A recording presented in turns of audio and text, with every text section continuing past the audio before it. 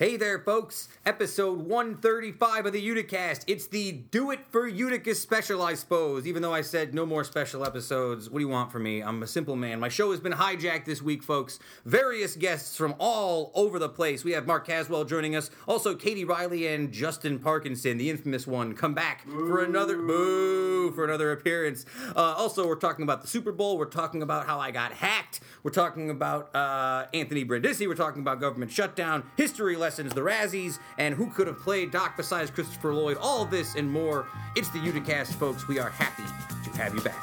Oh, yeah.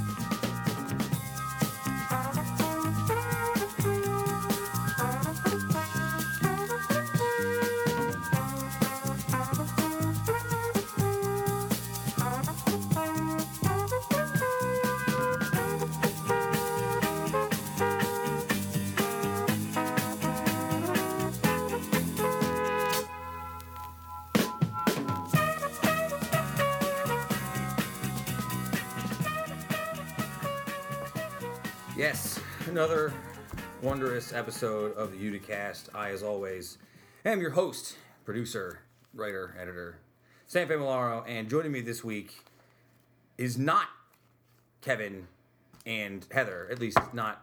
Well, he's knocking on the table. The door. Is that the door? You're doing the door, Justin? It's sound effects. Don't you know how to do it? I thought my whole gimmick when I came on here was I was just going to talk only to Kate and ignore you the whole time. And you've already forced your way onto the show. I just get the attention, and then from there, I'm good now. I have your attention. Welcome to episode 135, the Do It for Utica weekend special, I suppose, featuring this week's interview, Mark Caswell, and of course, a visit here from our good friends, the bosses at Maine Utica, my bosses. I refer to you guys as my bosses. Please. I do. Listen, I don't listen to anything that Justin tells me, because I just can't. But when you tell me to do something, Kate Reilly, I do it. So, Katie, it's always nice to see you. Welcome back to the show. I like to think of asking you to do things. I don't like to think that I tell you to do things. I get Different philosophy. Yeah, Justin, of course, you just command me to do different things. It's nice to have you guys here. I don't think I ever have you guys together on a show somewhere. Yeah, we don't like to be seen. I was going to say, it's very rare. Very minimal amount of content. 10 minutes, hopefully. So, of course, we're here to talk for a minute before we get into the show. By the way, Heather's not here this week. Shout out to Heather. Sorry, Kaz has a fever. Yeah, I heard that. Poor little guy. Children are disgusting. It's another reminder. I think the last time I was on here talking about it, they're full of disease. Stay away from them if you can, unless you're their parents, I guess. Wash your hands, everybody.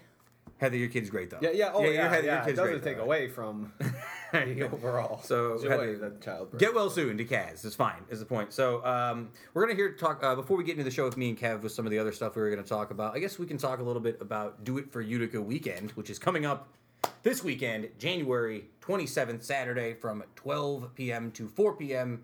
Is it in the tavern or is it at the brewery? It's in the tourist center. In the tourist center. Yep. All right, very good. I like how you're asking questions, hopefully as an interviewer and unbiased versus just genuinely not knowing. I mean, is this research or are you actually asking her for the first time? I like how you can't have any conversation that's not like a meta conversation. Like, why can't you just answer the question? Like, yeah, it's going to be a great time, Sam. Like, I don't know. You're never earnest. Just show up to the brewery. We'll tell you where to go. Oh, you can't miss it. Yeah, you'll definitely be able to find it.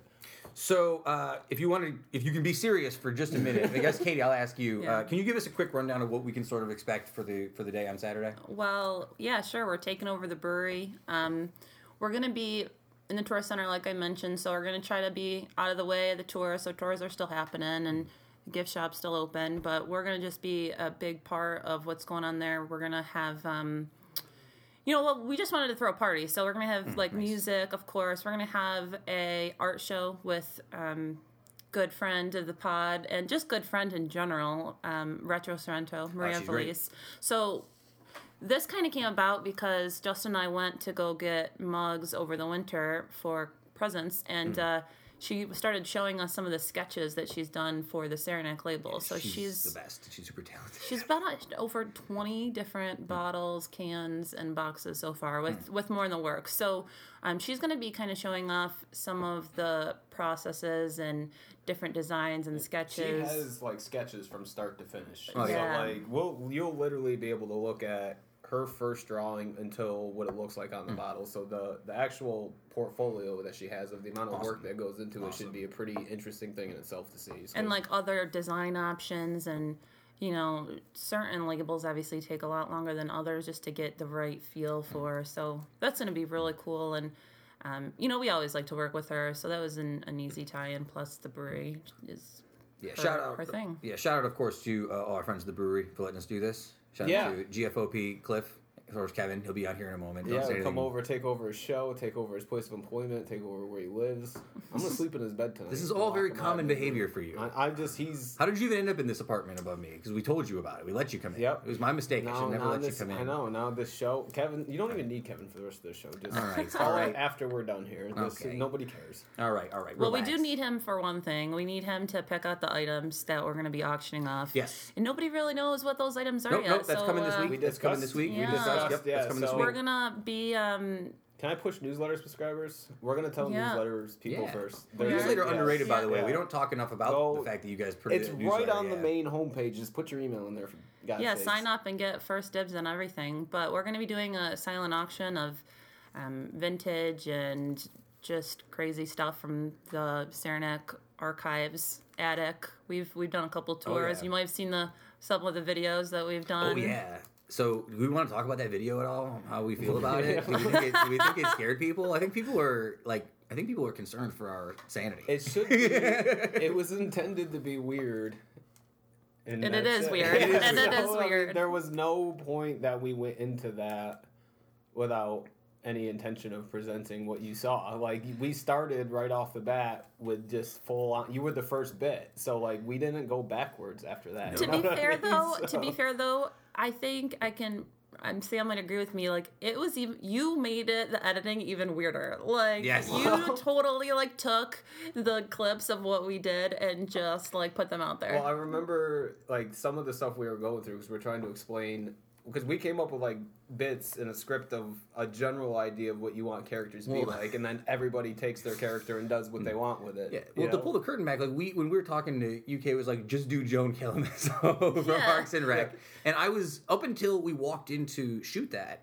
I had a different character in mind. Like, we were talking about like doing like a Michael Buffer or like a gambling addict type character. And it was only later that some real problems. I watched that Dan Aykroyd sketch from Saturday Night Live from back in the day where he's like he works for Mainway Toys and they sell all these dangerous toys, but he is like selling them as like they're not dangerous. Like, what about this toy, Mr. Mainway? Bag of glass. He's like, nah, bag of glass is great. You give it to your kids, you get your hands cut up, and that's sort of. And that was like 10 minutes before we walked in. Yeah, and then that was the concept too, is that you would always be able to spin something. That's why we go back.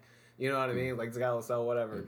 But I just want everyone to know how easily Sam pulled it off. Like, for me and Jill did a lot of prep and a lot of takes on that, and Sam literally just stood up in front of the camera, and you were just. The first I one was, didn't even want to go after that. I was like, just let Sam do the whole video. Like 2 takes, or two scenes and 3 takes we did. 2 scenes. That's it. Well, you know what? Here's the thing, and this is going to sound. That's the theater in you, the improv. Yeah, it's true.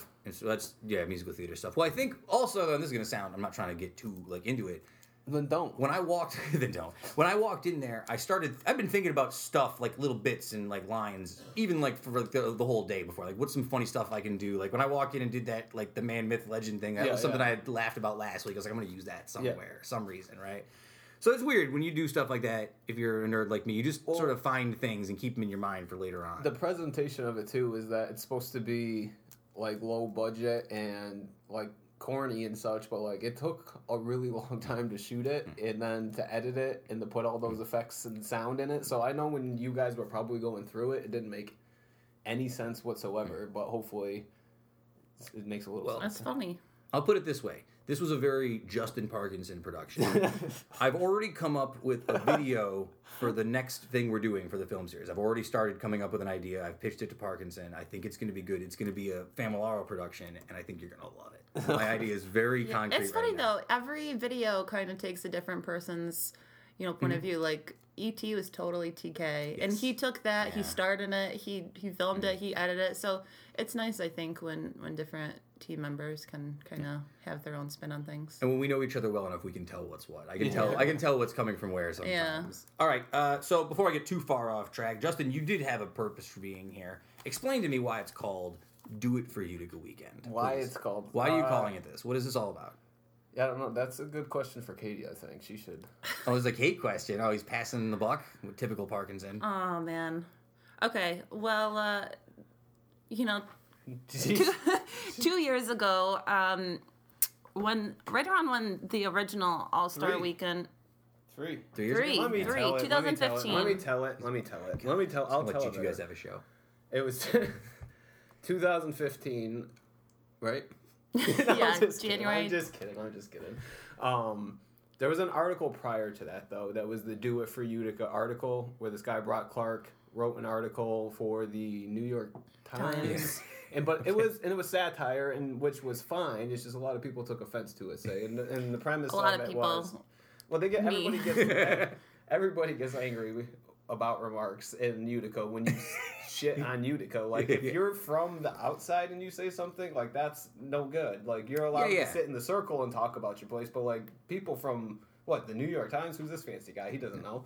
But, it was the article was to just breed, because the only way we're going to repopulate is by being a bunch of shut-ins and flannels and just repopulating. So do it. Yeah, literally do it doing it for Utica. Yeah. That's kind of funny, actually. I'm sorry. I know that's kind of funny. It's satire. I don't hate it. Yeah, I didn't read it. I'm just going on the premise. That's kind of funny. I'm Such sure a it satire, wasn't. right? Like, I was on the news like 3 times because of that, because I wrote him an angry email, and then it went like semi-viral in the little Utica bubble. Utica viral. I love it. And so you it hit was on 20 retweets in Utica. Yeah. It's huge. Well, Big news. 3 news sources reached out to me. 3 outlets pick it up on 20 retweets, guaranteed. I've been on Twitter for a long time, and I think the most retweets I've ever gotten to this day is like 80. On like a weird soccer tweet that I threw out once. You gotta, some random. You gotta thing. ride the wave, right? You gotta ride the wave. Every surfer's got one. You all got one. As all the other tweets are when you're biffing, like your first, you know what I mean? It's like you're just not good at it. You know what I think is cool, though, is that we did Do It for Utica in 2015, which it was a campaign to promote the city during All-Star Weekend, and Eric Flores was a big part of that. He designed we had a whole separate site, mobile, app, if you will. Even further back on that, we were sitting in Nail Creek, and he just said we should do something for All-Star Weekend. I was like, all right, let's do something. And then the Do It for Utica kind of fell into line from that. But it was just kind of one of those things, just All-Star just threw an idea out there. It's like, why not? You know what I mean? And now it's coming full circle, because he's coming back to be part of our Makers and Shakers showcase at this year's Do It for Utica. So everything, we like to really tie the ends up here with events and tie things together as good as we can. So yeah, he's just one of, I think we have 8 or 9 different vendors coming, people doing things. We specifically invited certain people who are just doing things a little differently. Either they're new businesses or they are growing businesses. Character Coffee's coming. She's bearing the lead on the Makers and Shakers thing. The premise of some of these two are that they should and will be making things and doing things on hand. So whether it be coffee or food or whatever, there should be. I was getting there. I know you buried it. That's the point of bearing the lead. You're always cutting me off. When you bury the lead, you haven't gotten there. That's why it's buried. January 27th, folks, Saturday, 12 p.m. Hands-on experience. 12 p.m. to 4 p.m. Stop by Saranac Brewery in the Tour Center. Come see us. Go to madeinutica.com for more details. One thing, though, this wouldn't be possible without Bennigan's, so I just wanted to take a minute. We're not getting paid by Bennigan's. I don't know why they got so much play in that video. Hey, how's your coupon book coming? Doing okay? Are we ready for coupon book or what? What's up? Yeah, we announced some events today, so go on our Facebook page. We did announce a lot of events today. I saw that. Yeah, Passport Party, Downtown Get Down, so go and, The dates are set. Save the date. Put it in your date. Puts us Put it in your date book. months ahead of schedule. Months ahead of schedule. Yeah. All right, great. Thank you guys for coming in, hijacking 15 minutes out of my normal show. It's always nice to see you guys. I'm looking forward to Mark. There you go. I am as well. He had a nice time talking to him. All right, folks. We'll be back in a second with me and Kevin to get into the, I guess you'd call it the rest of the show. Do It for Utica. Do It for Utica.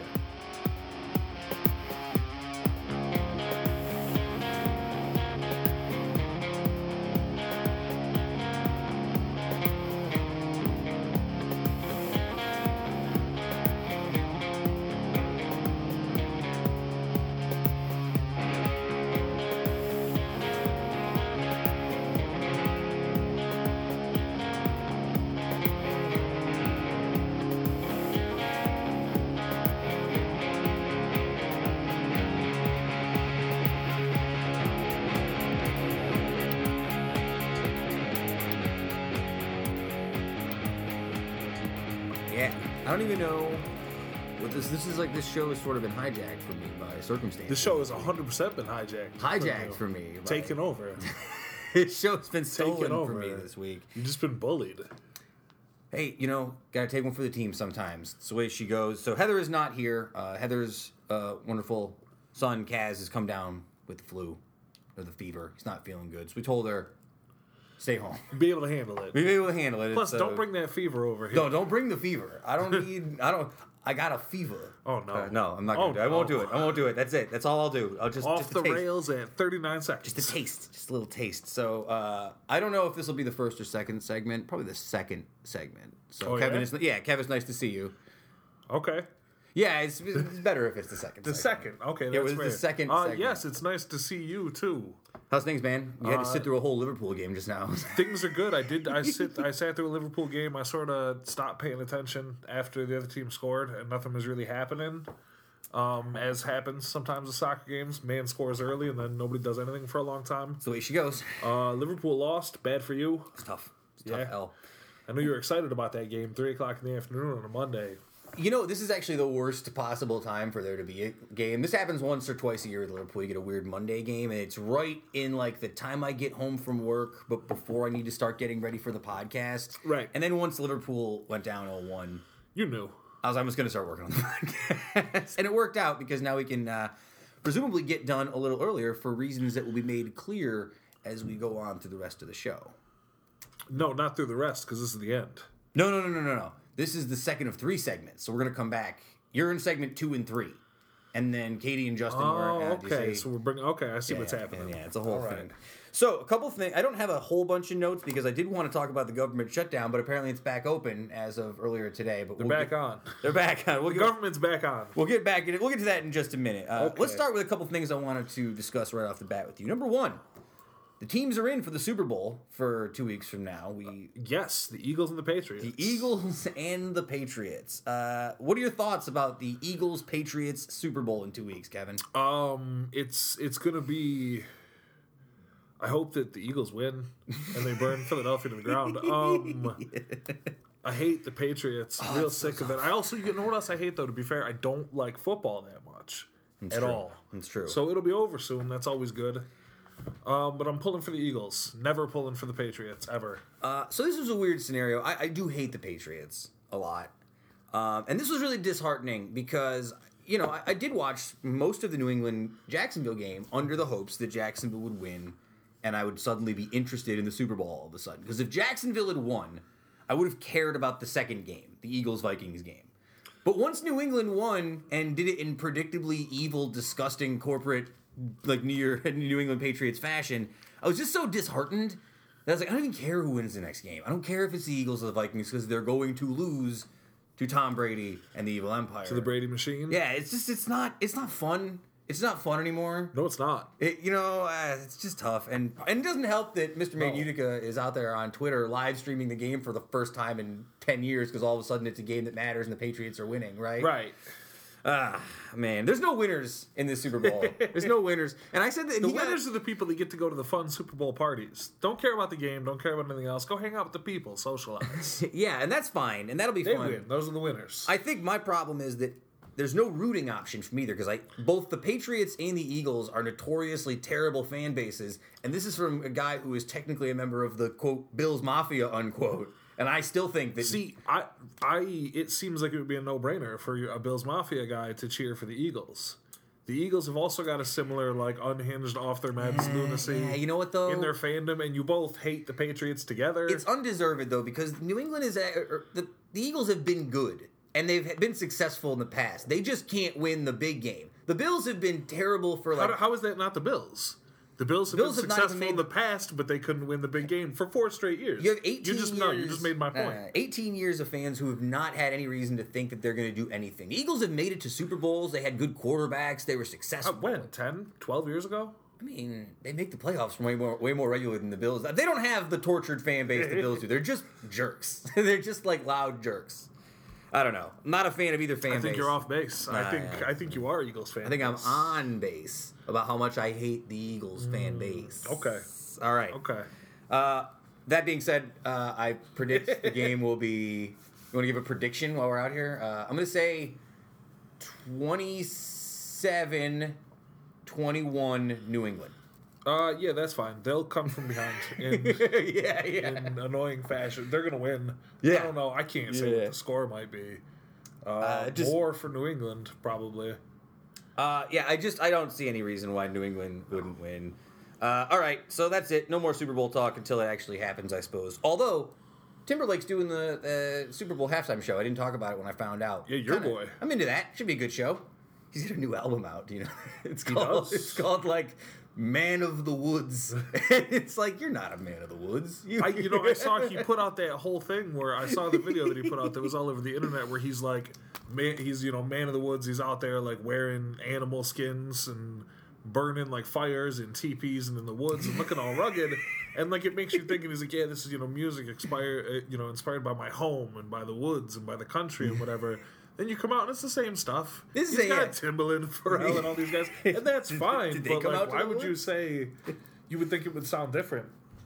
All right, so I'm going to share a story with the listeners that you knew about. I had a rough go this week. It's been a rough week for your boy family. You got hacked. I got hacked. My I won't say which one. It's one of the few online cash sharing services. There's only like 4 of them. There's like PayPal and Venmo and the Cash App and whatever, right? Whatever, one of those kind of things. Sure.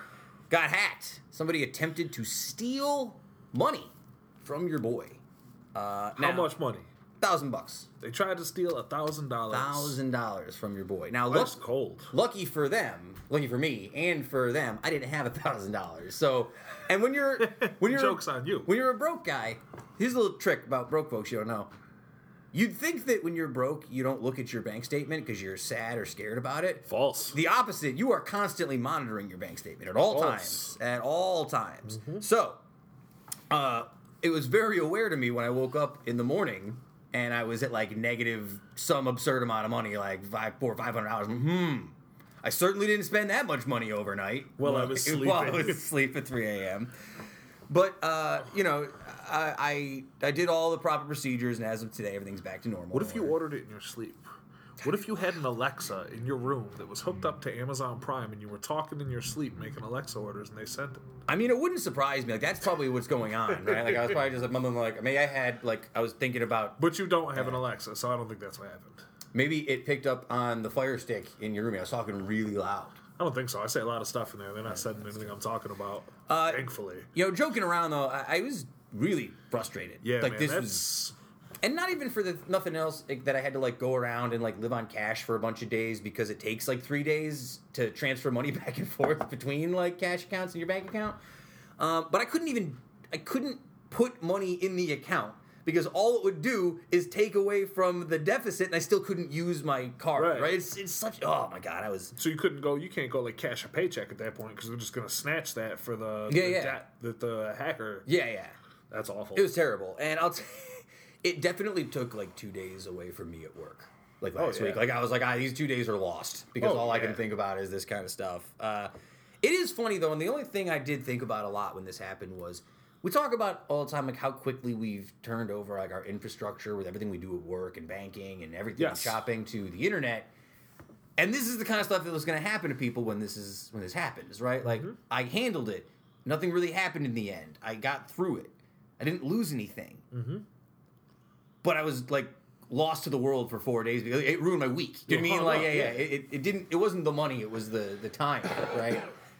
It's tough, man. It's rough. I didn't now I'm like paranoid to do anything but use cash now. I feel like I'm gonna be like I remember we're not naming you said you're not gonna name what happened. Let's call it the Cash App. Why not? Yeah, sure. I was going to sign up for that same famous Cash App that everybody uses the other day, and I didn't, apprehensively, because I'm like, they just got a bunch of money from Sam. I'm not getting out here. Now, you know what? And that's the thing that, like, bothered me, too, because, like, I love using it, right? Like, I use it for a lot of stuff, and it's useful, and I enjoy having the access to it. So when, like, I told my mom or everyone else about it, they're like, you got to get rid of that stuff. I'm like, yo, though, that's not like I can't just. They can get you anyway. They can get me regardless, right? Yeah. So it was tough to get hacked. I saw an article they were saying, you know what you got to be on the watch for? you got to watch for wherever you swipe your card, anything you go to put your card in, because they got those pieces that fit over them. So they say that every time, in this article, they said every time you encounter a place where you'll have to swipe your card, The ATM style machine. that you have to try to break it off first. They're like, give it, like really yank on it. So I'm sitting here, I'm thinking about being at the grocery store on a busy, I went to the grocery store yesterday, it was Sunday, it was pretty busy in there, long line, getting a bunch of stuff. I'm just picturing who's going to be that asshole that's in there and like, hang on, before I swipe for these groceries in the middle of Hannaford, I'm just trying to break like the card slide off. See, I have two scenarios in that. One is that you're sitting there trying to break it off, and what you do is actually break the real ATM, right? Like you. They were saying the real ATM stuff is like unbreakable. Unbreakable, right? So like, I mean, maybe not the little fragile card readers at your local gas station, but if you were to go to like a bank, like the outdoor ATMs, I mean, think about it. Somebody could roll up on one of those, I suppose, or any ATM machine. Give it a good yank, or like the gas pumps or something, because that's how they get you. But the other one is, what if you're the guy who actually, you're in a line of people, and you are the guy who figures that out, and everyone in the line, you're a hero, right? If there's like a line of people behind you at the ATM, and you're like, yo, look, I mean, I saved everybody. Like, I feel like that's a big moment. I don't know if they'll put you on late night, but those people will certainly be appreciative. Put you on Reddit, get some good karma. Theoretically. All right. So yeah, PayPal. Just be wary of always keep an eye on what you're doing. That's the only thing I can say. Change your passwords a lot, and just keep all your money in cash and keep it in your house. But I don't do that, so don't come to my house. No, I would never do that. I guess that's the problem though too. You can't keep it in cash. Then people, what are you gonna do? What if you've got a fire? You gotta get like a safe. Any cash you find at my house is fool's cash. It's fake. My cash is off premises somewhere. You can buy duffel bags full of fake cash, like $300,000 in fake cash for like $25 on Amazon. That looks pretty real to fill in a duffel bag. It's pretty good. All right, so I just want to address something from last week. Again, I want to thank Assemblyman Brindisi for coming in last week. Ooh. Yeah. Had a good time last week. I saw Assemblyman Brindisi and Joe Marino. They were picking up dinner. I ran into them on Saturday night. From where, Zanis? Zanis, yeah. The best. They were right in front of me in there getting food. So I had a great time talking to Assemblyman Brindisi, and he was pretty open and honest during the interview, and he had, he's pretty openly very excited, it seems like, for the downtown hospital now. Because of this, I noticed this week that we got a little bit of play on the No Downtown Hospital page for our interview with him. And before I get in, I'm not going to say anything negative because I have to admit, I think the discourse about what was said on the interview between me and Brindisi and the way they handled it on the internet was very responsible. I didn't see anything on there that wasn't totally unreasonable. So, shout out to you guys for not just like throwing pitchforks and torches up at us for having an open conversation. So I appreciate that. Sure. However, I want to say something to Ray Jadwick. It was very clearly a joke. Like, Ray Jadwick is out here thinking... Well, I don't know who specifically said what, but I saw the first person that posted it because Brindisi retweeted the podcast tweet last week. Which is very nice of him. And because I joked after the interview, I'm like, oh man, this guy's coming on. I want perks when he gets to Washington. I want an office, and I want to go to the State of the Union and all this. For anybody who listens to the show and thought that I was seriously trying to bribe politicians or meant anything serious by that, you need to get outside. Go take a walk around the block. Like, you're too ginned up. You're too frothed up over this whole thing. You've got to take a break because obviously everybody here is kidding. It's not that serious. The thing that cracked me up is that his retweet was very clearly him just doing Diamond Joe Quimby from The Simpsons. Like, he was like, I promise all sorts of perks to my friends at the Utica. Like, he was like, we were joking about that. And they're out there like, look at this. This proves bribes. Made in Utica's complicit. It's like, all right, guys. I ain't make no money. No. I would say that, actually, I have to admit that most of that, especially our buddy Brett, Brett's been a big fan of Made in Utica in general, and he supports us. So, and he was pretty defensive about how, this show doesn't represent everything that we talk about in Made in Utica. This just represents what I want to talk about with you and on my show. You know what I mean? I did hear that we have a fan club. We have a fan club? I heard that we're the fan club. The Made in Utica fan club. Oh. That was another thing they were saying. Yeah, we got a fan club, so we're going to have to start sending things out in the mail. We have a fan club? Yeah. Is it a sarcastic fan club? Very sarcastic fan club. Yeah. Interesting. Yeah. Huh. I mean, that's been living for a while, like not without any real. No, I'm saying that's what they were saying in the post about the show from last week. It was like, trying to sideline the Made in Utica fan club. So we're the Brindisi and the hospital fan club is what we are. Well, to be fair, that's not well. I am. Do you know what I mean? Like me specifically, and that's fine. I'll take that on me. Right. I'll take the heat on me. But I do support the fact that anyone who wants to have an opinion on this show can have an opinion on this show. Well, that's kind of, I think you're right about that, because that's the idea, and that's kind of what I'm getting at, is, just because somebody has an opinion one way or another doesn't mean that somebody's like a completely blind and deaf cheerleader who's, you know what I mean, just mindlessly being like, this is what I want, and like some sort of zealot about it. Yeah. You can have an opinion, and you can disagree, and you can discuss it, as long as you're going to have, honest conversations about it. That's all. Yeah, look, I don't always even agree with people we have on the show in general. Like, people come on the show all the time. That's an excellent point. It's a great point. There's an excellent point. We do have some guests sometimes that I very deeply disagree with, but you let people talk. Right, because the forum is here for people to talk, and that's what we do. So there you go. Again, I was going to talk about the government shutdown before we took a break. Do we want it's back on. Because now government's back on, right? So at least for now, until the next, is it February 8th? They're saying is the next push off. So here's what happened. We'll do a quick rundown of the deal that the Democrats voted for. Some of the really hardcore progressive people are upset about it. Yeah. So what happened was they voted. There's a 3-week continuing resolution that says, okay, we're going to try to figure this out. We can debate the DACA bill and figure that out, but we're going to solve funding. We're going to provide funding for the CHIP kids, the Children's Health Insurance Program. For 6 years. We're going to provide funding for 6 years. So now what that says is, yes, of course these idiots are probably not going to negotiate in good faith about DACA, and this is going to be another problem. We might shut down again in another couple weeks. So all the progressives who are upset about that, I get it, but everybody knows that. Here's the thing. We provided funding for 6 years, so now they can't hold hostage the CHIP funding. Right. That's taken care of, so it takes that major card out of the hands of the GOP. And I wish Heather was here. It's a good move. It's professional. It's a coup. You know what I mean? It's really good. It's a big deal for Heather. I know she was very adamant about this. She uses the CHIP program. There's a lot of people. I mean, it's children. Politics are crazy right now, man. But like when you're talking about kids and their health insurance, that's some like comic book villain stuff. So just 2 points I want to bring up about the government shutdown in general. One, a lot of talk going around about which side's blamed, Schumer shutdown, Trump shutdown, all the hashtags and stuff.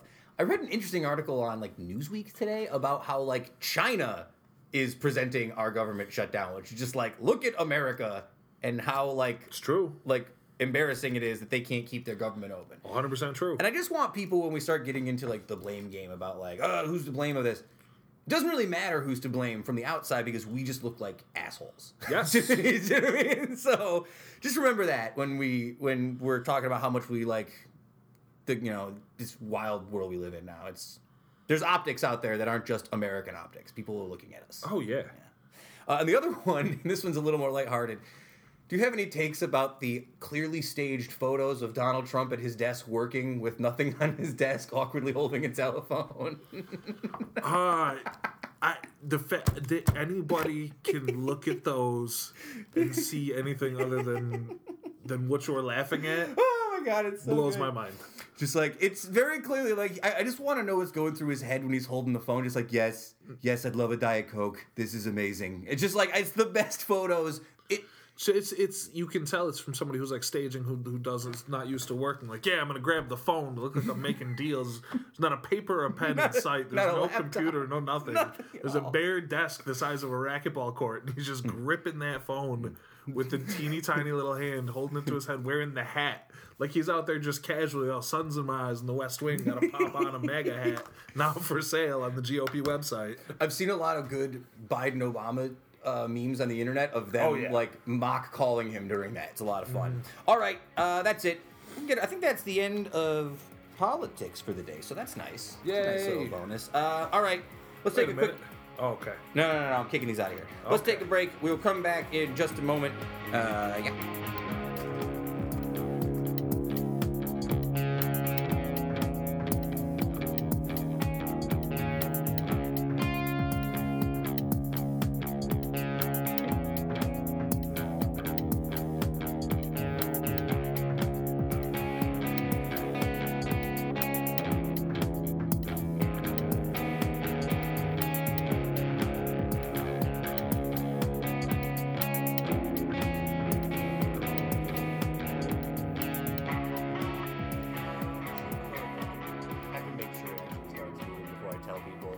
All right, so I guess I'll start. Is it good?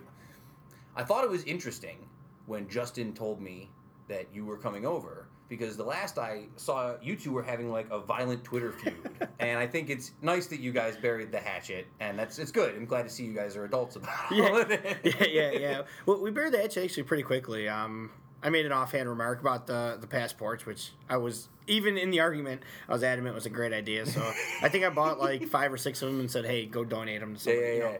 Get them out there. Well, it's funny. The passports are always a funny moment of contention with people, and that it became such a thing with us for people talking about the passports that it became a joke around like the house, right? Like if I'm giving Justin a hard time, I'm like, why don't you go work on your coupon book? You know what I mean? Like it's become like a thing. So we sort of you're welcome for that. Well, you know what's funny? This happened when I was younger too. I used to play in a band back in the day with Kev Sullivan, and we played in like a Blink-182 style band, but I had like a low Pearl Jam-y voice, and we had all these rival bands that we would play with. And this one band looked at us, he's like, what are you guys, like Creed 182? And I was mad, but I was like, you know what? That's pretty funny. What was the name of your band? I remember hearing about you guys. We were Coercion. Coercion, okay. And then The Blueprint. Never heard of The Blueprint. Same band, different kind of thing, but pretty much the same guys. Yeah, I remember that. The old Proctor crew.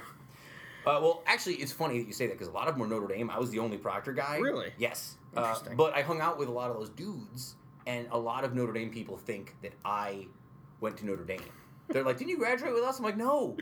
Not at all. No, not at all. Mark, it's Mark Caswell. It is nice to have you in the studio. I was going to get into the fact that we went to high school together, but I guess I'll start here with your beginning before we get into anything else. Where were you born? Where were you raised? Yeah, North Utica. North Utica, man. Yeah. Right on the other side of Utica, right across the bridge. the forgotten side. The forgotten side. It's funny. I always, when I came back from Brooklyn, I was like, all right, I grew up in South Utica, and when I came back, I was like, I just want to hang in South Utica. Like, this is where I want to be for most of the time.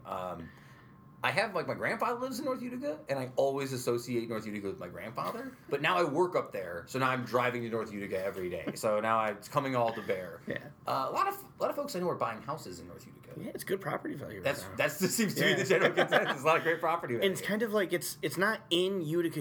It's kind of like its own little thing, which has its perks and negatives. Well, it's got more land. I love South Utica because I liked growing up with houses next to each other. I don't know why. I liked having a neighborhood when I was a kid, and I got used to it.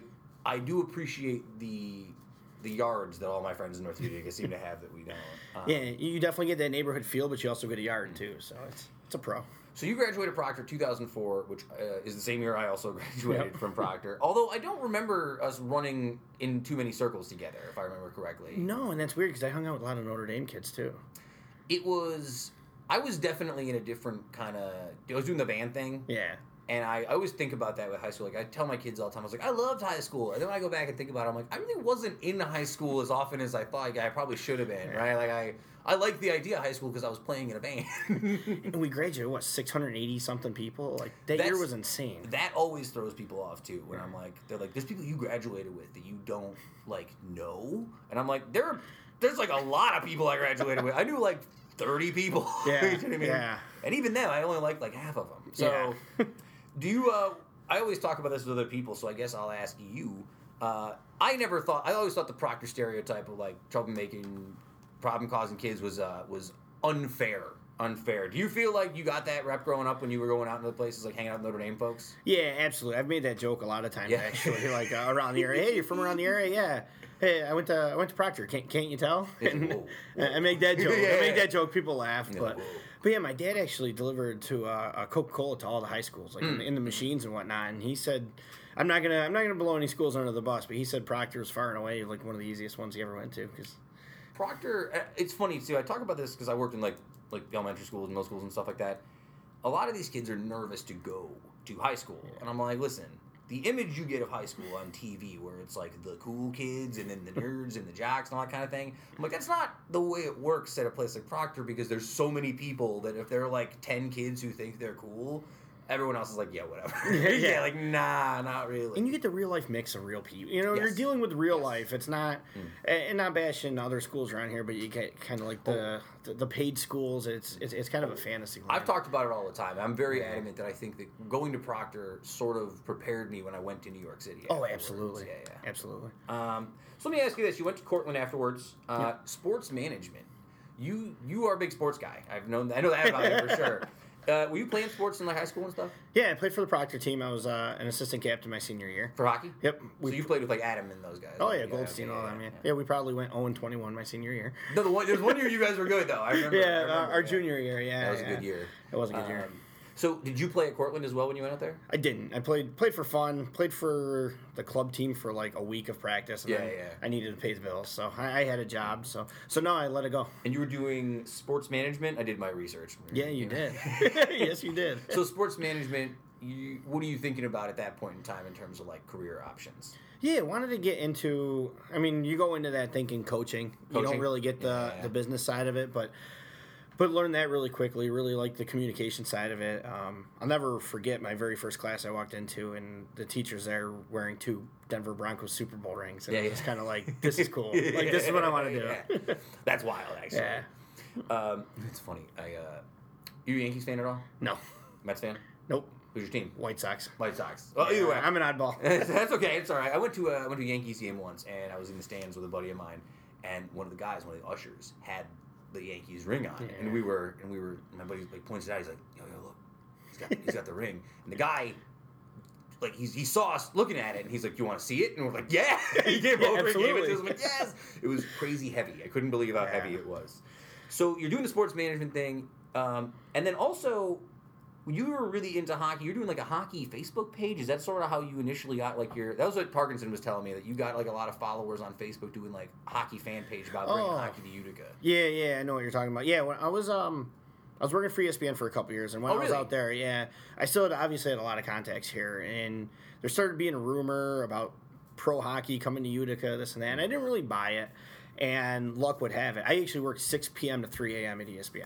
Oh, what were you doing? Just like a stats analyst. Stats analyst, yep. Nice. So I went to a Hartford. They were the Whale at the time, Connecticut Whale. They're now the Hartford Wolfpack. Yeah. I went to a game during the lockout and just kind of sat in the crowd by myself because my roommate was working, and Mark Messier and John Tortorella sat behind me. And it's just like, Mark Messier is like a top 5 all-time player. I'm nerding out as it is. And halfway through like the first period, they start talking about a meeting in Utica, or about Utica bringing an NHL team into the league, and I'm like, are you friggin' kidding me? Yeah. So, I started getting in touch with all my contacts, and like how Utica is, nothing's a secret. So, so everybody had a different piece of the puzzle. So, I made, once I got solid footing that it was done, and I had insider information that wasn't out there, and I did some hard research, I put it out there. Said, hey, this is coming. This AHL thing is coming, and I got a call a few days later. I mean, that thing blew up. It was 3,000 people, and offered a job right out of the get-go. So you were, and that was the thing.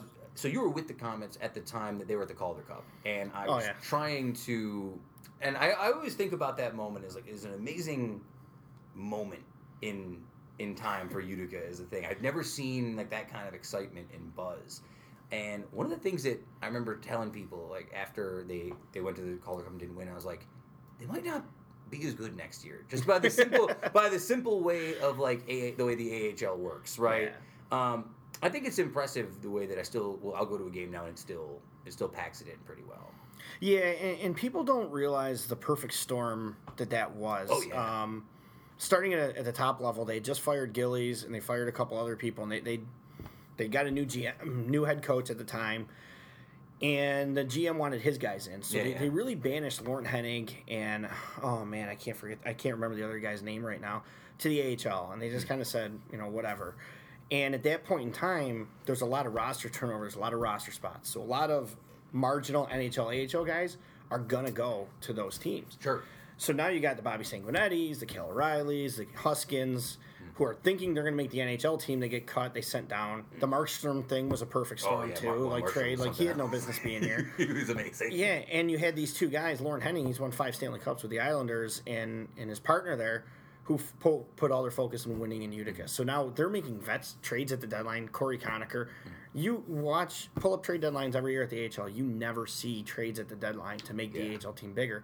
And the most underrated thing is the Comets right out of the get-go had a 2-week stint where they were traveling on the road. Like, I can't remember who it was, but it wasn't like traveling to Syracuse or Rochester. It was like Oklahoma City and Abbotsford. And those are overnight trips where you bond. And those teams, it happened there. And then when they made the trade for Padan and Acton, they had another one right from the get-go. So these guys gelled instantly, and it was just a perfect storm of just skill and timing and everything. So we have the AHL All-Star Game coming back. It's 2 weeks from now. You were there as well for the first time. Oh, yeah. What? It seems like, the Odd was always, for a long time, before it got revamped, was such an odd building. I remember growing up there as a kid, 'cause I'm a big wrestling guy. Yeah. So I always associate the Odd with, going to watch wrestling. Did you ever do the YouTube WWE Raw from Utica? It's up there. Oh, it's on the network. I've watched it many times. It's pretty cool. it's all right. Yeah. Someone uses the drop somewhere for something. Like, That's awesome. Welcome to Utica. That's great. Yeah, so it's funny to me that, growing up, I remember, my dad wanting to go see, the Utica Devils, right? Back in the day.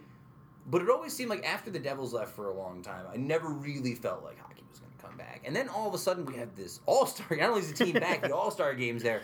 What was that? That must have been a big deal, just getting the All-Star Game to come back to the Odd. It was. And there's things I can speak to and things I can't. But there was reasons why we had the All-Star Game. Oh, yeah. Vancouver's 3,000 miles away. There's reasons why we had the All-Star Game. For sure. Things that come along with the All-Star Game is a Board of Governors meeting. At the Board of Governors meeting, there's one representative from every AHL and NHL team there. They're voting on things. It's a big deal. So it's as much of a showcase as it was for the fans. It's a showcase for certain other people in the building. So, yeah, having the All-Star Game was really cool, really wild, but there was definitely reasons behind it. Well, it's interesting because now they're coming back again this year. And so that obviously means they must have felt it was a success the first time, right? Yeah, we did something very unique. I don't want to trash in other places. Sure. But I've been to a couple of the All-Star games in the AHL, and it never lived up to the Utica one. Right. And I say that because of the Turning Stone. That's the huge advantage. Mm-hmm. Yes, it's 20-minute bus ride away, but now you have these private bars that they opened up. Did you ever see a commissioner of a sport singing karaoke while drunk? Not recently. I have at All-Star game. Yeah, they gave private parties. The Turning Stone is a top-of-the-line place. We're spoiled because it's so close, but they do things 100% right. It's kind of, I compare it to Disney. You go to Disney, it's done right, and it's a magical thing, and the Turning Stone provided that. They're not doing events at the Turning Stone, just they're keeping people there. No, they're doing a lot of events. There's a lot of things. They do the Hall of Fame induction, which is Hall of Fame induction's in the up there. showroom, which is they do the a skills tremendous challenge job. there too? Nope, that's at the Odd. That's on ice. Okay. Yeah, All right. They'll do that, and they do after the skills challenge. They have a private party for just players, staff, and whoever. That'll be karaoke. That'll be I don't know where it is this year, but last when we had it last, it was in Tin Rooster. Nice. And then the next day we had, I think that was in Tin Rooster too. After the All-Star game, it's just a big open bar party. It's got to be. I guess it's tough for me because I like the Comets and hockey because I think it's good that people love the Comets. I don't like hockey in general. I'm not a hater on hockey, but it's I'm a soccer fan. It's tough for me. I rank it down farther on the list. So sometimes I don't give it as much credit for what it means to have the All-Star game here. But then I start thinking about it all these other AHL teams and all these other fan bases are going to know about the city and the stadium and the team now. So I guess optics-wise, it's good in general, right? Yeah, absolutely. Anytime, I'm a big believer of there's no such thing as bad press, especially for a business. Anytime your name's being mentioned, anytime you're on the NHL network like the game's going to be, that's a good thing. Yeah. There's just no way around that. Yeah, for sure. I've thought about this only because, I remember when the Devils left when I was growing up. I don't think the Comets are going to leave. I think the Comets done a really good job, at least showing that people in Utica like hockey. I do think there's a real possibility, just because of the way it works, for them to change franchises, right? Maybe they don't want to be with Vancouver anymore. Go, as I drop my soda on the table. Nice catch. That's not bad, right? Yeah. I think that there's a real chance that even if they lost the Vancouver license, another team came in, people would still be behind the team. I think there is a real love of hockey here because I feel like I'm in the minority when I tell people I don't like hockey that much, when I go around and talk to people in public. Yeah, it's definitely a hockey hotbed. Yeah. As far as an affiliation change, with no insider knowledge or anything that I can't really talk about, things have to line up perfectly. Yes, Sure. if a team's here, fine. From a fan viewpoint, the only teams that might possibly move, you got to remember, over 75% of the league has moved in the last 3 years. Right. And it seems like they're business, content. yeah. Yeah, it's a business. Yeah. Right now, from an outsider, it looks like the Rangers and Islanders are the only teams who could possibly move. And both teams have been on record saying, and again, it's business. They're going to say whatever they need to say, but both teams are on record saying they're looking to do a long-term deal where they are now. So Right. at that point, it's kind of, there is one more year left in the contract with the Canucks. Yeah. You know, Vancouver seems you pretty. never know. They seem pretty. Every time they always promote the comment stuff whenever something happens. It seems like they seem pretty pleased with the way it's gone so far. They were pleased when I was there. I know that. I know that for a fact. I always thought about it just from a sports point of view. Like, it's got to be weird to have your home base be on the other side of the like just from a logistics standpoint. That always seemed weird to me. I was like, you'd want it to be like another team, at least on the East Coast, right? Yeah, and you can make an argument both ways. One of the downsides, too, is we don't really have an airport right here. So it's not like if they need a guy, like in Syracuse, yes, Tampa Bay is far away, but they're a 5-minute ride, they're on a plane, they're gone. Yeah, you know, they're there. The pro side of it is it's 3 hours backwards, so you're really time traveling to a degree. So that helps, but there's also no direct flight from Syracuse to Vancouver. So there's definitely challenges, but there's definitely, you know, on the flip side of things, if Vancouver does move west, now they're every night's in a hotel room. They lose. I think when we did the number, it was like 25 or 30 practice days. That slows development. So it's kind of a pick and choose your battles kind of thing. Makes sense. So let me ask you this. I always ask everybody who comes in. I've had Gary Heenan come in here. I've had lots of hockey folks come in here over time. Try and sell me on what I'm missing about why I don't like hockey as much as I should. Is it because I can't ice skate? Is that probably part of it? Possibly. I bet you if you win ice, have you been ice skating before? I'm just not. I'm very awkward. I'm one of those, like, I fall over just because, kind of, in general. Yeah. In my regular life. I feel like people go ice skating for the first time and they gain an appreciation for what really is going on out there. But hockey, you got really the best parts of every sport out there: speed, agility, roughness. Soccer's a great game, but it's slow. You know what I mean? So that's a turnoff to a lot of people. Oh yeah, and it's not really rough. So it does have the speed. The endurance. It doesn't have the endurance of soccer. I guess that'd be one drawback. Soccer is like my number one sport. Yeah, it's easy to watch. So here's the thing: when people say soccer is slow, I understand that, but it's timed, right? Sometimes the games are slower because the teams aren't as good. I think that too. One of the things about soccer that's weird, and I won't preach on it. It took me a while to get into understanding what I was watching. Like, if I watch a soccer game now, and I'm watching with somebody who doesn't watch soccer that often, they'll be confused at why I'm getting excited for something, right? Like, I'll be like, do it, the pass, like the through ball, and they're like, what are you looking at? I'm like, no, he's right there. You can't see it. They're like, I don't see anything. I'm like, I know. So I think soccer is has a weird learning curve with that.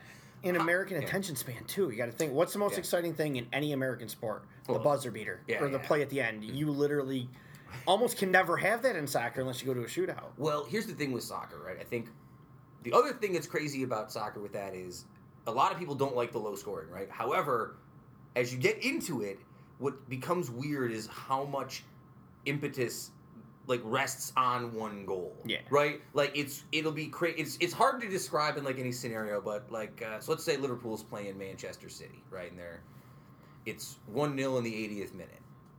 They're not gonna get any points out of it. Same hockey scoring system, 3-1-0, right? All of a sudden, a game where they're losing and they're getting killed, it's the 90th minute, they get a goal at the end to tie it. Suddenly, it doesn't, it shifts the whole momentum. Now they didn't lose any points. Now they both tied. Nothing happened. And it's all because, it doesn't happen. It's weird to describe. Yeah. It's hard. I'm losing the train of thought. But and then you throw aggregate scoring in there, and it's confusing. That's only a lot of tournaments. That's, again, it's very confusing. So I think that soccer has a big learning curve. Yeah. One of the things that I always go to bat for hockey with this one thing, and maybe you can agree with me or disagree with me, but I think that to really enjoy soccer or hockey, you have to go to see it live because of all the sports, I think hockey suffers the most from translation to television. And the crazy thing is, I agree with you. And the crazy thing is, I think hockey is the sport that has benefited the most from high definition TV. Yeah, well, you can see the puck now. Absolutely. But I think what you can't. Okay, it's weird when I'm sitting in the stands and even like watching like a Utica college hockey game, right? You don't notice how fast the game is when the camera is panning back and forth with it. It's something about the way the game. Like, you don't realize how fast they're actually going, how much like speed and athleticism is involved until you're in the arena and you actually see it in person, and that doesn't translate as well for me. And especially on TV too. Like if there's a penalty kill, you know, even if you're watching the game, you don't understand penalty kill. Like you're speaking Spanish and we're teaching French. On TV, cool, penalty's over, big deal. But in the game, you don't know what happened. The penalty kill happened. The rest of the crowd's going nuts. You feed off of that. Like you have to get up and cheer. Like for sure, you got to be in the arena. I was doing my journalistic deep dives in all your social media accounts so I could get some stuff to talk to you about. I did notice you had a Hartford Whalers jersey on. Is that your team? Or well, they're not anymore. I know. For 20 years, I just think it's an unbelievable logo, and there's a little cult following behind it. And well, because I always think of Mallrats. There's that. Here's that movie. Yeah. Hartford, the whale. Sorry, that's a really fringe. Yeah, that's a fringe reference. Sorry. That's a good one. I think that's the one thing that I think hockey has going for any sport. The jerseys are top level. Like of all, I can wear a soccer jersey. A lot of people won't wear them because they have all the advertising on them. I think it's kind of funny. But like, I'm not wearing a baseball jersey in public because they're like super long. They go past your knees. It's super awkward. And I'm not in quite the physical shape to wear a basketball jersey that I once may have been in. Yeah. You and I both. Mark, it's been a pleasure having you on. I do want to do a quick lightning round with you before you leave if you're prepared for it. Wonderful. Mark, Caswell, these are the same 5 or 6 questions we've asked everybody who's been on the show for the last 40, 50, 60 episodes. I can't remember anymore. And we'll start here. When you wake up in the morning, how do you take your coffee?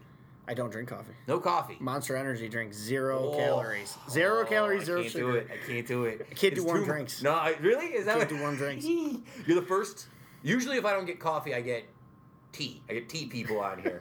Most people are black coffee people on this show. I don't know what that says about anything. People love black. I don't know. I would do Utica coffee if I tried, though. Well, how about that? I love it. Frank, he's plugging you for free here. Very good. What was your first automobile? It was a 1990 Cadillac DeVille. You had a 1990 Cadillac. That was your first car. And I drove it to Proctor. Wow. Jeez, man. Did they steal your thing in the front? I don't think so. No. I feel like I would have done that at Proctor back in the day. You said a caddy? I'm taking it. All right. So you may or may not have taken your 1990 Cadillac DeVille to see it, but what was your first live music event? Collective Soul in Vermont. Ooh, Collective Soul. That one, huh? It was a free concert at my dad's work party. Oh, I'm trying to think. What's the one Collective Soul song I used to play? Is it Heavy? Is that the one? Yeah. Yeah, that's a good one. And then they got a couple of them. They got a couple. They're one of those bands. I always said this about Pearl Jam because when I got into Pearl Jam, I said this. You don't realize how many songs of theirs you know until you hear it and you go, oh, yeah, that one. makes sense. I know that one. I think Shine is another one. Shine, yeah. Give me one book, album, movie, or show you are currently reading, listening to, or watching. Ooh, deep into Black Mirror.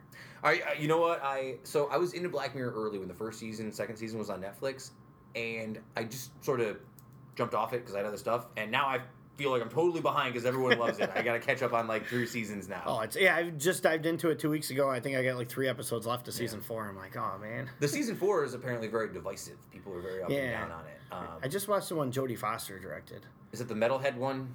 Or is that the one with the dogs? Don't spoil anything. No, I'm not spoiling anything. That's the name of the episode. I'm just trying to. It's Archangel. That is the one. Okay, Archangel. Yeah. You know what it is? It's odd that I haven't watched them all because I am such a huge mark for the Twilight Zone. Like I love Rod Serling. I love the Twilight Zone.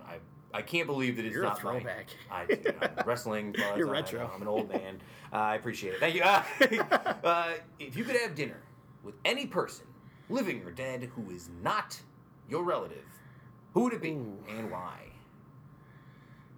Ooh, that's a tough one. Yeah, the family and friends part always throws people off. Yeah. How about Stephen King? I think he's got an interesting mind that would create unparalleled conversations. when we finish this interview, because I've told the story so many times I can't tell it again, remind me to tell you about the time that I met Stephen King and I scared him. I have a Stephen King tattoo, and I showed it. It's a long story. I'll tell you after the show, but I've told the story many times. Yeah. I creeped him out. It was a great moment. Apparently, some of his books are based off of his experience in Utica. So that's what I've heard. All right, so I looked this up as a fanboy. There's about 6 or 7 books, I think, that reference Utica in one way or another. Yeah. And there's a reason for that, which I talked to him about, which creeped him out, which is what we'll talk about. Yeah. It wasn't a positive comment. It was not a positive conversation. He did sign my tattoo. Awesome. So, and then last but not least, besides Stephen King, besides Cadillac Spills, besides hockey, besides sports, give me one more thing that you, Mark Caswell, are passionate about. Golf. Golf. For You're a golf sure, man. yeah. Over the last 3 or 4 years. I think the summer, last summer I qualified for an amateur tour, so I think this summer I'm going to take advantage of that. So we'll see. I like the idea of golf, because I like to go golfing, but I am not good. I think that it's like bowling, right? Sometimes I'll have a great drive or a great chip. I'm like, oh yeah, I got this. This is easy. I got this now. There's always that one shot. Yeah, and then after that, I'm like, I don't know what I did again. Yeah. I can't do it again. And it's the last place on earth where it's okay to turn your cell phone off and not just disappear. Oh, I mean, man, I try and turn my cell phone off as often as possible. That's why everyone hates me. Mark, it's a pleasure to have you. Thanks for joining and talking to us about hockey. Thanks for having me. Yeah. Best of luck, man. I love talking to you. All right, folks. Back in just a moment.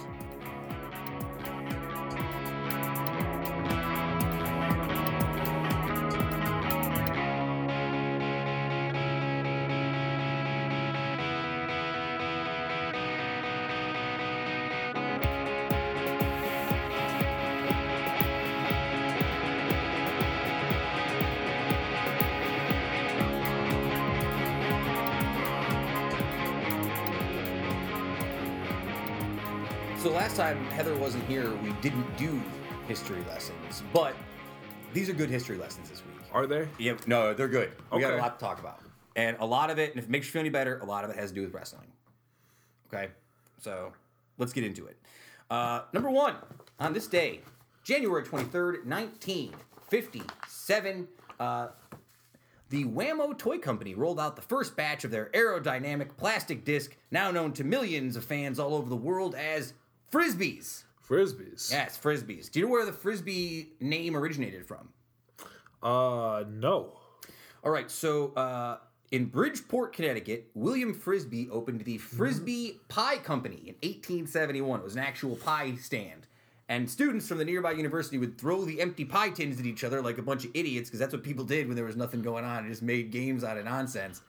And Doesn't sound so bad. They would yell Frisbee and they would go.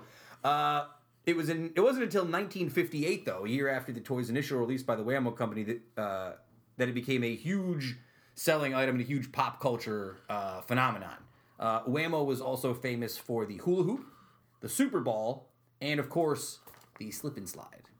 That's crazy. Yeah, Wham-O toys, man. They were out there. You know about Ultimate Frisbee? We know about Ultimate Frisbee. I know all about Ultimate Frisbee. Yeah, it's a cross between football, soccer, and basketball. It was invented by high school students in Maplewood, New Jersey. There you go. And then in 1970, Frisbee golf was invented, and I think it all kind of went downhill from there, right? You know what? I played an impromptu game of Frisbee golf once at Whitestown Park with a couple of friends one day. Yeah. We were out there, like, in the park, just back when you're, like, young and you don't really have anything to do, like, and it's just the summertime. We were out there hanging out at the park, started throwing it around. We had a really good time, just sort of picking, like, obstacles. Like, all right, that's the next one. That's hole 2. And it was all right, some hybrid game. But it's crazy. There's, like, whole leagues now for people. I think a big problem is that I suck at Frisbee. I'm just not good at it. I buy that. I'm not. It I doesn't. can buy that. It doesn't seem like the type of thing that you... I got bad vision. It doesn't move in like any predictable direction. I got bad hands. I'm not coordinated. There's a lot of things that go wrong with Frisbee for me. I'll stick to like soccer and punching bags. Soccer and punching bags. Sports I'm good at. All right. On this day, January 22nd, 1973, in Kingston, Jamaica, the then 24-year-old George Foreman pulls off a stunning upset, defeating reigning heavyweight champion Joe Frazier in 4 minutes and 35 seconds to win the heavyweight championship of the world. What's crazy about this is that even though Foreman was 6'3" and 218 pounds, 4 inches taller than Frazier. He was actually like a 3-1 underdog. He at the time, Foreman had also won his 37 last fights, 34 of them by knockout. That's how much respect Frazier had. Like, they didn't care that this kid was a juggernaut. They're like, nah, Frazier's the incumbent. Matter of fact, this was actually all supposed to be steps for Frazier to get back to another rematch with Muhammad Ali. However, George Foreman roared out in front of the first round of their fight, and in a minute 35 into the second round, the bout was called for George Foreman after he utterly destroyed Joe Frazier. It was embarrassing. This led to, obviously, 1973 in January. I'm sorry, this led to the Rumble in the Jungle afterwards. However, okay, let me get back up for a second. This fight, Frazier, Foreman, was the first boxing match broadcast on HBO, which became like the home for boxing for many years. And like to this day, I still sort of associate HBO with boxing. Sure. Because Jim Lampley's there and like my favorite boxing voices. Celebrated announcer Howard Cosell called the match for TV, making one of the sport's most memorable calls when he repeated, "Down goes Frazier. Down goes Frazier." It's not a great Howard Cosell.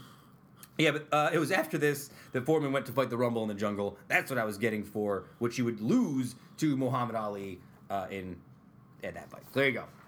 George Foreman was my grandfather's favorite boxer, so I always have like a soft spot for him, but that's about all I ever think of. I was associated with my grandpa, like a big sort of soft guy. I don't know. I like boxing. Yeah. Tell you. All right. This is a weird one. We're going to get off on something here about wrestling for a minute, guys, so just get ready for it. On this day, Strapped in. January 23rd, 1984, Hulk Hogan becomes the first wrestler to escape the camel clutch, the signature move of the reigning WWF champion, the Iron Sheik, as he defeated him to win his first WWE title at Madison Square Garden in New York City. This is like 2 years before I was born, almost like within a couple weeks. Right. I always think it's funny that like Hogan was already the champion when I was born, and then when I grew up, he was still like my favorite wrestler. Yeah, Hulk Hogan was a really like little kid thing in my life. Like when I was a really, really young kid, and I associate Hulk Hogan more almost with the 80s than the 90s. You know, even still, like for being, you know, that was like one of the first things, probably 4 and 5, watching with like older cousins. So 1 month earlier, in December, the Iron Sheik had defeated celebrated champion Bob Backlund in a controversial match, ending Backlund's 6-year championship reign, which, if you know anything about wrestling now, that's insane. They would never leave the belt on somebody for 6 years. That's crazy. Backlund was injured, so Hulk Hogan, born Terry Gene Bollea, was given his spot. 6'8", 300 pounds, long blonde hair. Hogan entered the ring to his theme song, at the time the Survivor hit Eye of the Tiger from Rocky III, and electrified the Garden crowd. He was actually one of the first wrestlers to use like theme music, which is something, again, Seems like a no-brainer. seems like a no-brainer now. Like every wrestler has like their own like personalized theme music, but in Sure. 1984 he was one of the few guys who was coming out to music. And actually I read his biography years ago, and they said that it was like palpable the difference that the audience felt once the music came on. Otherwise, just a guy walking down the ramp. In classic Hulk Hogan fashion, the bout was over very quickly in less than 5 minutes, and Hogan was the new champion. This led to Hulkamania, which was pretty crazy. Like, everyone knows who Hulk Hogan is. Hulk Hogan, when we say that Hulk Hogan's like the Babe Ruth of professional wrestling, it's really just because even now, if I ask my kids at school who Hulk Hogan is, they'd probably know, right? Like, even somehow, I don't know how, he just transcends the pop culture. Well, it was a different time. It's tough for any one person or one thing to get over with the entire culture like that, because everything's more fragmented. You know what I mean? Like, it was sort of a right time, right place. You couldn't really do it that way now.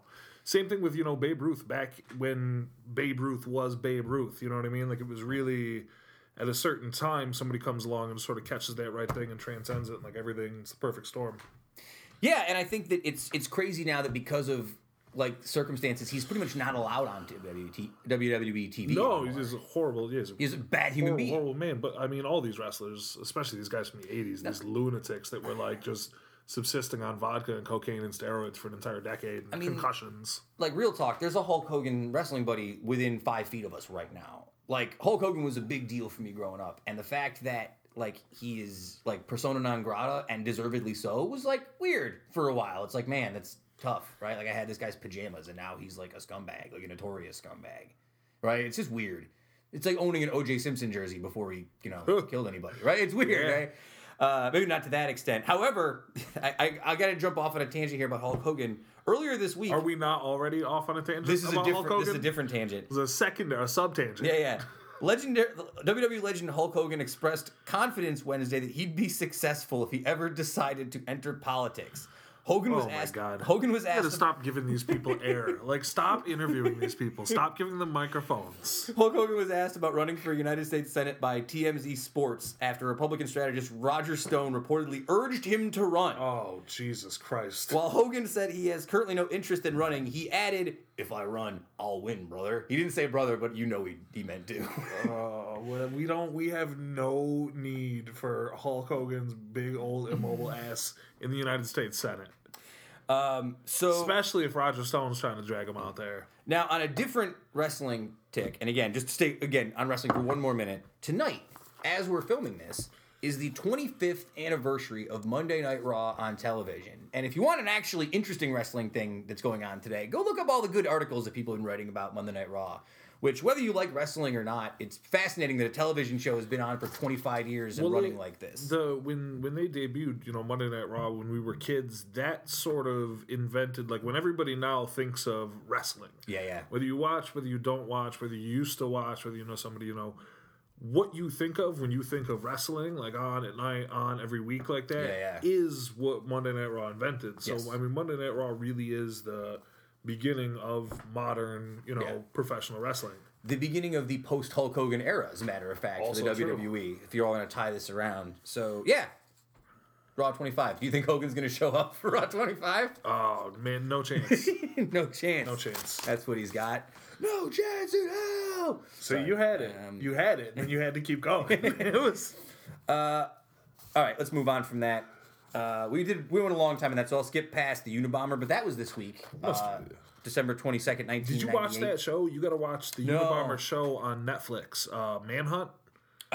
Parkinson really likes it. That's why I watched it. Because it's only like maybe 6 episodes, so it's not crazy. It was really interesting because everybody knew the Unabomber from like when we were kids, but it was interesting to get like a real look with adult eyes at the whole thing. He was arrested today in 1998, accepting a life sentence in prison without the possibility of parole in return for a plea of guilty to all federal charges.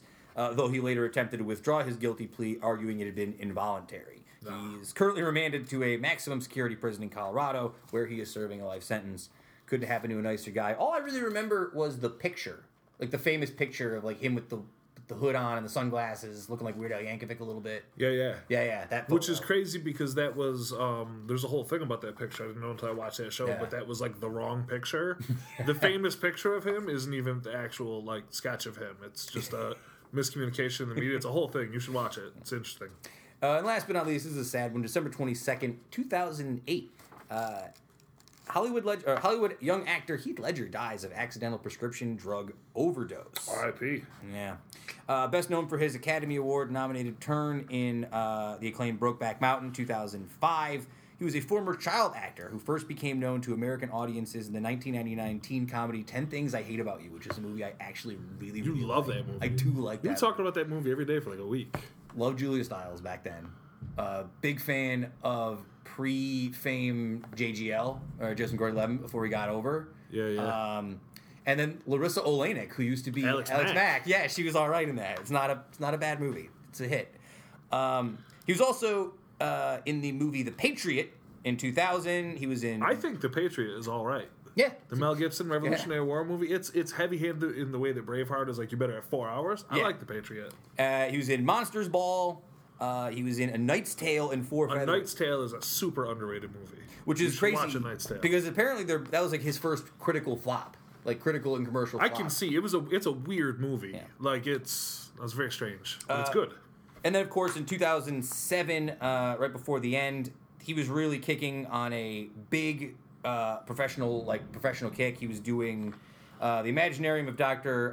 Parnassus, which he didn't finish. That was Parnassus. Parnassus. That was the Terry Gilliam movie. He did the Todd Hayes "I'm Not There" Bob Dylan movie. Just tell them what they want to hear. And then, of course, he recently finished Tell them what everybody wants The Dark to hear. Knight, the latest Batman film at the time, where he played the Joker, won an Academy Award. I was only thinking about it after we talked about 10 Things I Hate About You. It's really, I would have loved to see what the rest of his career would have been like. That's one of the things that's Such a sad shame. when you lose. I mean, any kind of, when you don't know somebody and they pass away, you can only get so sad about it. I feel like with different Mm-hmm. celebrities and artists. But it's tough when somebody's younger because just like, when you lose somebody in your life and you're like, man, I wish I could be with them to see what develops and they could be here for all of it. It's the same thing with an actor like that. You feel like that guy was probably going to be in a lot more great movies, including another great Batman movie. I feel like they would have made another sequel with him in it and with Tom Hardy as Bane, and I'd be watching it right now for the 500th time. Millionth time. All right, little tech corner here. We're going to focus on... Tech corner. Yeah, the folks... We need a bumper music like tech corner and like a little button we hit. Do we have... Where's the soundboard? Do you want to use the soundboard? It's a white noise machine, so here's the tech corner. Nature sounds. So, Amazon Go is open today, their prototype store. What do you know about Amazon Go before I dig into this a little bit? Only what I can see on your phone that you're holding. All right, it is a brand new, no cash, no credit card, no convenience store of the future. So the idea is you download an app, the Amazon Go app.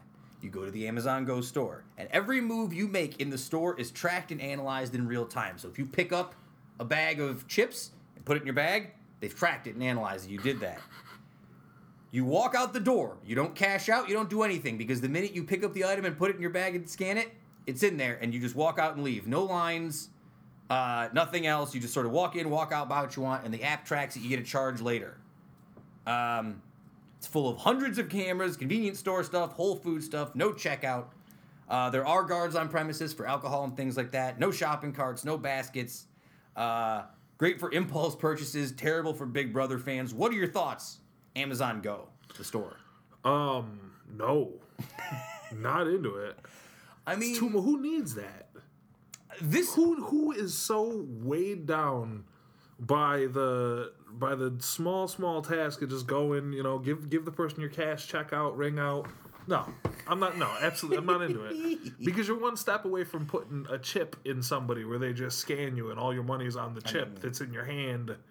No. Black Mirror, I'm saying it's coming. I realized so like when I was young, I was always somebody who was like I was progressive and like forward thinking with technology, like, but I'm gonna hit a wall. I can already tell it. I'm gonna be that old man who's like yelling at the clouds and telling the kids they're wrong for the technology. I've got a line. Because the technology that we thought about as kids was like flying cars, right? That's what we thought was going to be. Like we didn't think of like our idea of what technology in the future was going to be did not include cell phones and the internet the way that it is now, right? Like when we were younger, like maybe we thought about like you mean because even if you go like watch the Jetsons or some shit like that, right? They have like video calling. It's not called that, right? They have like face. It's just not the future we were presented is not what we got.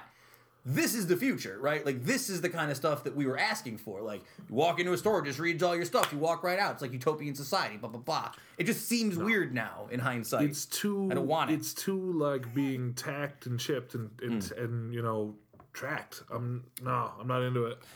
Staying with Amazon, they have narrowed down their list of potential cities for their second headquarters last week down to 20 candidates. However, a lot of people are really saying that it's probably down to about 5. You ready to hear the 5?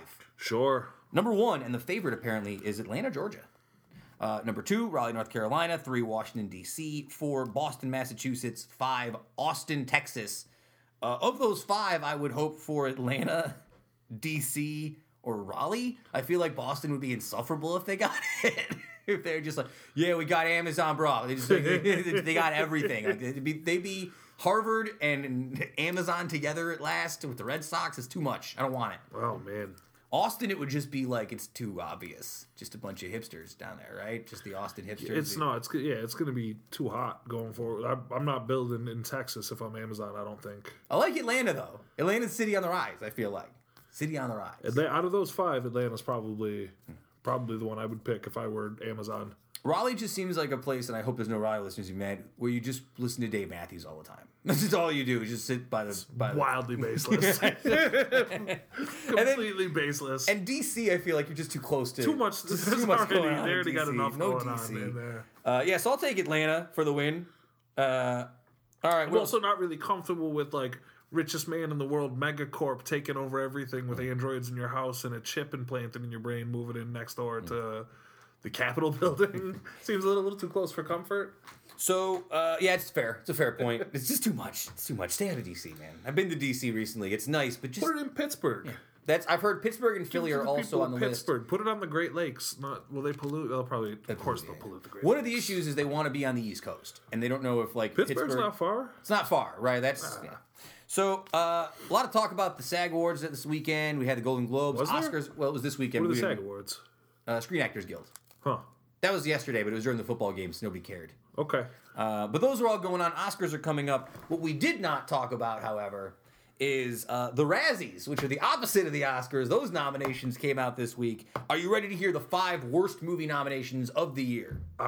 Nominations, worst movie, 5? 5 Am I ready? I'm always ready. You want to predict one? Any predictions for worst movie of the year? I feel like people were very upset about the Emoji movie this year. Yeah, it's on the I list. feel like people were very upset about that. Yup. I'm trying to think if there's anything else that people were really... Did something that Gerard Butler was in? Maybe Geostorm? No, Geostorm I think is too late. It's May next year's. Right? Okay. All right, so here you go. The Baywatch movie, which people hated. Oh. The Emoji movie. It was probably bad. 50 Shades Darker, the sequel to 50 Shades of Grey. Okay. Makes sense. Tom Cruise's The Mummy, which, God, I hope that's it. I hope that's the winner. Oh. And then Transformers The Last Night. Mind you, the Transformers movies are running away with the Razzies this year. Mm-hmm. I don't know. If you had to watch one of these 5 movies, Baywatch, Emoji, 50 Shades Darker, The Mummy, or Transformers, what are you watching? Oh, Baywatch, man. I feel like, right? Probably... It's got The Rock. I tell you what, I might watch The Mummy. Might watch The Mummy? I might have to... I gotta see. I have to see what they're doing. Tom Cruise also up for Worst Actor because of his portrayal. God, I really don't like him too much, though. And Russell Crowe, Worst Supporting Actor for The Mummy. And Worst Supporting Actress from The Mummy, some lady I don't know. Boy, they're really going in hard. Okay, so this is a great category, though, and I wish that they would do this in the actual Oscars. It's called Worst Screen Combo. Are you ready for the nominees? Any combination of 2 characters, 2 sex toys, or 2 sex positions. 50 Shades of Grey. That's one. That's one of the options. Any combination of 2 humans, 2 robots, or 2 explosions. Transformers: The Last Night. Any 2 obnoxious emojis. The Emoji Movie. Johnny Depp and his worn-out drunk routine for Pirates of the Caribbean, Dead Men Tell No Tales, and Tyler Perry and either the ratty old dress or worn-out rig from Boo 2, A Medea Halloween. This is a great category. Worst on-screen combo. I would be more interested in award shows if they were giving more interesting awards. Yeah. You know what I that's a mean? fair Like, make point. up some interesting categories. Make up some different stuff. All right, we've gone a little long, so I'm not going to talk about the 50 Cent Ja Rule feud that's heated up again for the first time since we were younger. I was on 50's side. You on 50's side as well? Yeah, everybody. No one's on Ja's side, Ja right? Rule's a sad man. I had a whole list of like celebrity feuds, but I don't really want to go through them. We're just going to ignore them. Okay. All right, so 2 last things. Here's an interesting one. I didn't know this was a thing. Did you know that Ford Motor Cars are no longer going to be producing sedans? What? Yeah. The company responsible for launching the modern car making era will pivot away from being a full line automaker, shrinking its passenger car lineup and shifting only to low volume, high margin models. Years of coming up short on low held profit margin targets basically means they're going to reorient the company around lucrative sport utility vehicles and pickups, and plus play catch up on the trends that are sweeping the auto industry. That's wild. It's wildly to me, disappointing, to think isn't about. it? I maybe not. I mean, not necessarily disappointing. It's cool. You know, a lot of people make great sedans, but like, it's interesting to see if that includes their stuff like their Mustang and things like that. I bet you guess, not. No, because Mustang's a coupe. It's 2 doors. Yeah, no. But if that means that they'll put out a more affordable base model SUV style thing, you know what I mean? Something that maybe doesn't have all the luxury that they... Because I love SUVs. You know, my first car was an Explorer. You remember that truck. I've always liked Love that SUVs. car. Yeah, truck. But they, you know, once gas got so expensive, they started chasing the luxury, and now they've kind of priced out a lot of people because you're paying for a bunch of luxury that I don't necessarily care about. You know what I mean? I don't care if it's got, like, some really fancy interior and all these little gadgets. I just want a truck that size that's all-wheel drive that, has covered back that I can throw stuff in. And if they make a more affordable model like that, then I wave goodbye to the sedans. But I've driven some really great Ford cars, so that's a shame to see. Those Ford Fusions are nothing to laugh at. All right, last but not least, before we close up. Ford's going to stop making cars. It's weird. It's crazy. It's super weird. All right, last but not least, this is my Reddit find of the week. Maybe you've seen this, maybe you haven't. It's been going around on the R Movies subreddit. It was a casting list from Back to the Future for potential scientists that eventually went to Christopher Lloyd. Have you seen this at all? I have. I saw that. All right, so a couple people I thought were on the list that were interesting I figured we could talk about.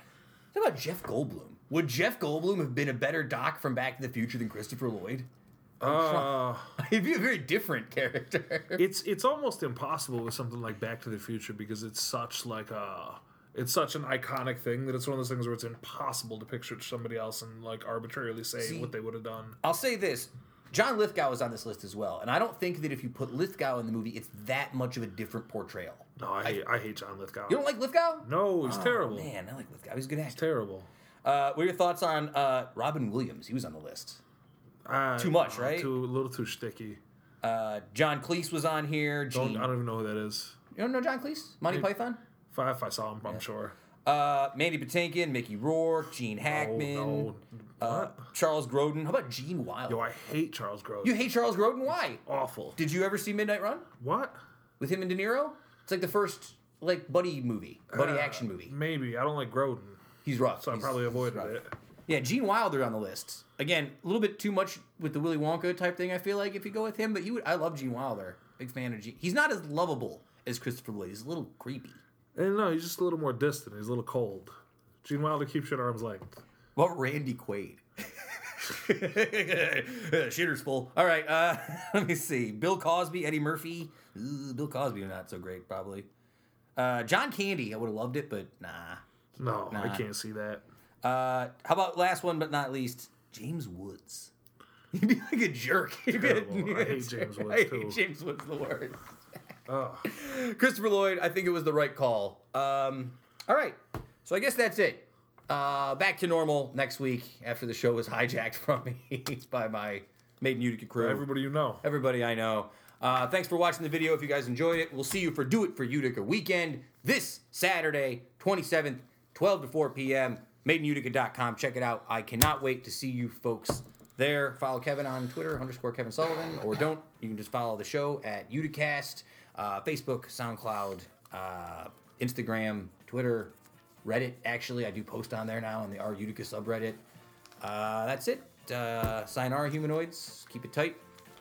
Woodstock lives. Do it for Utica. Yeah. Yeah, there you go. I hit all the points. I think it's time. Click that button. Boom.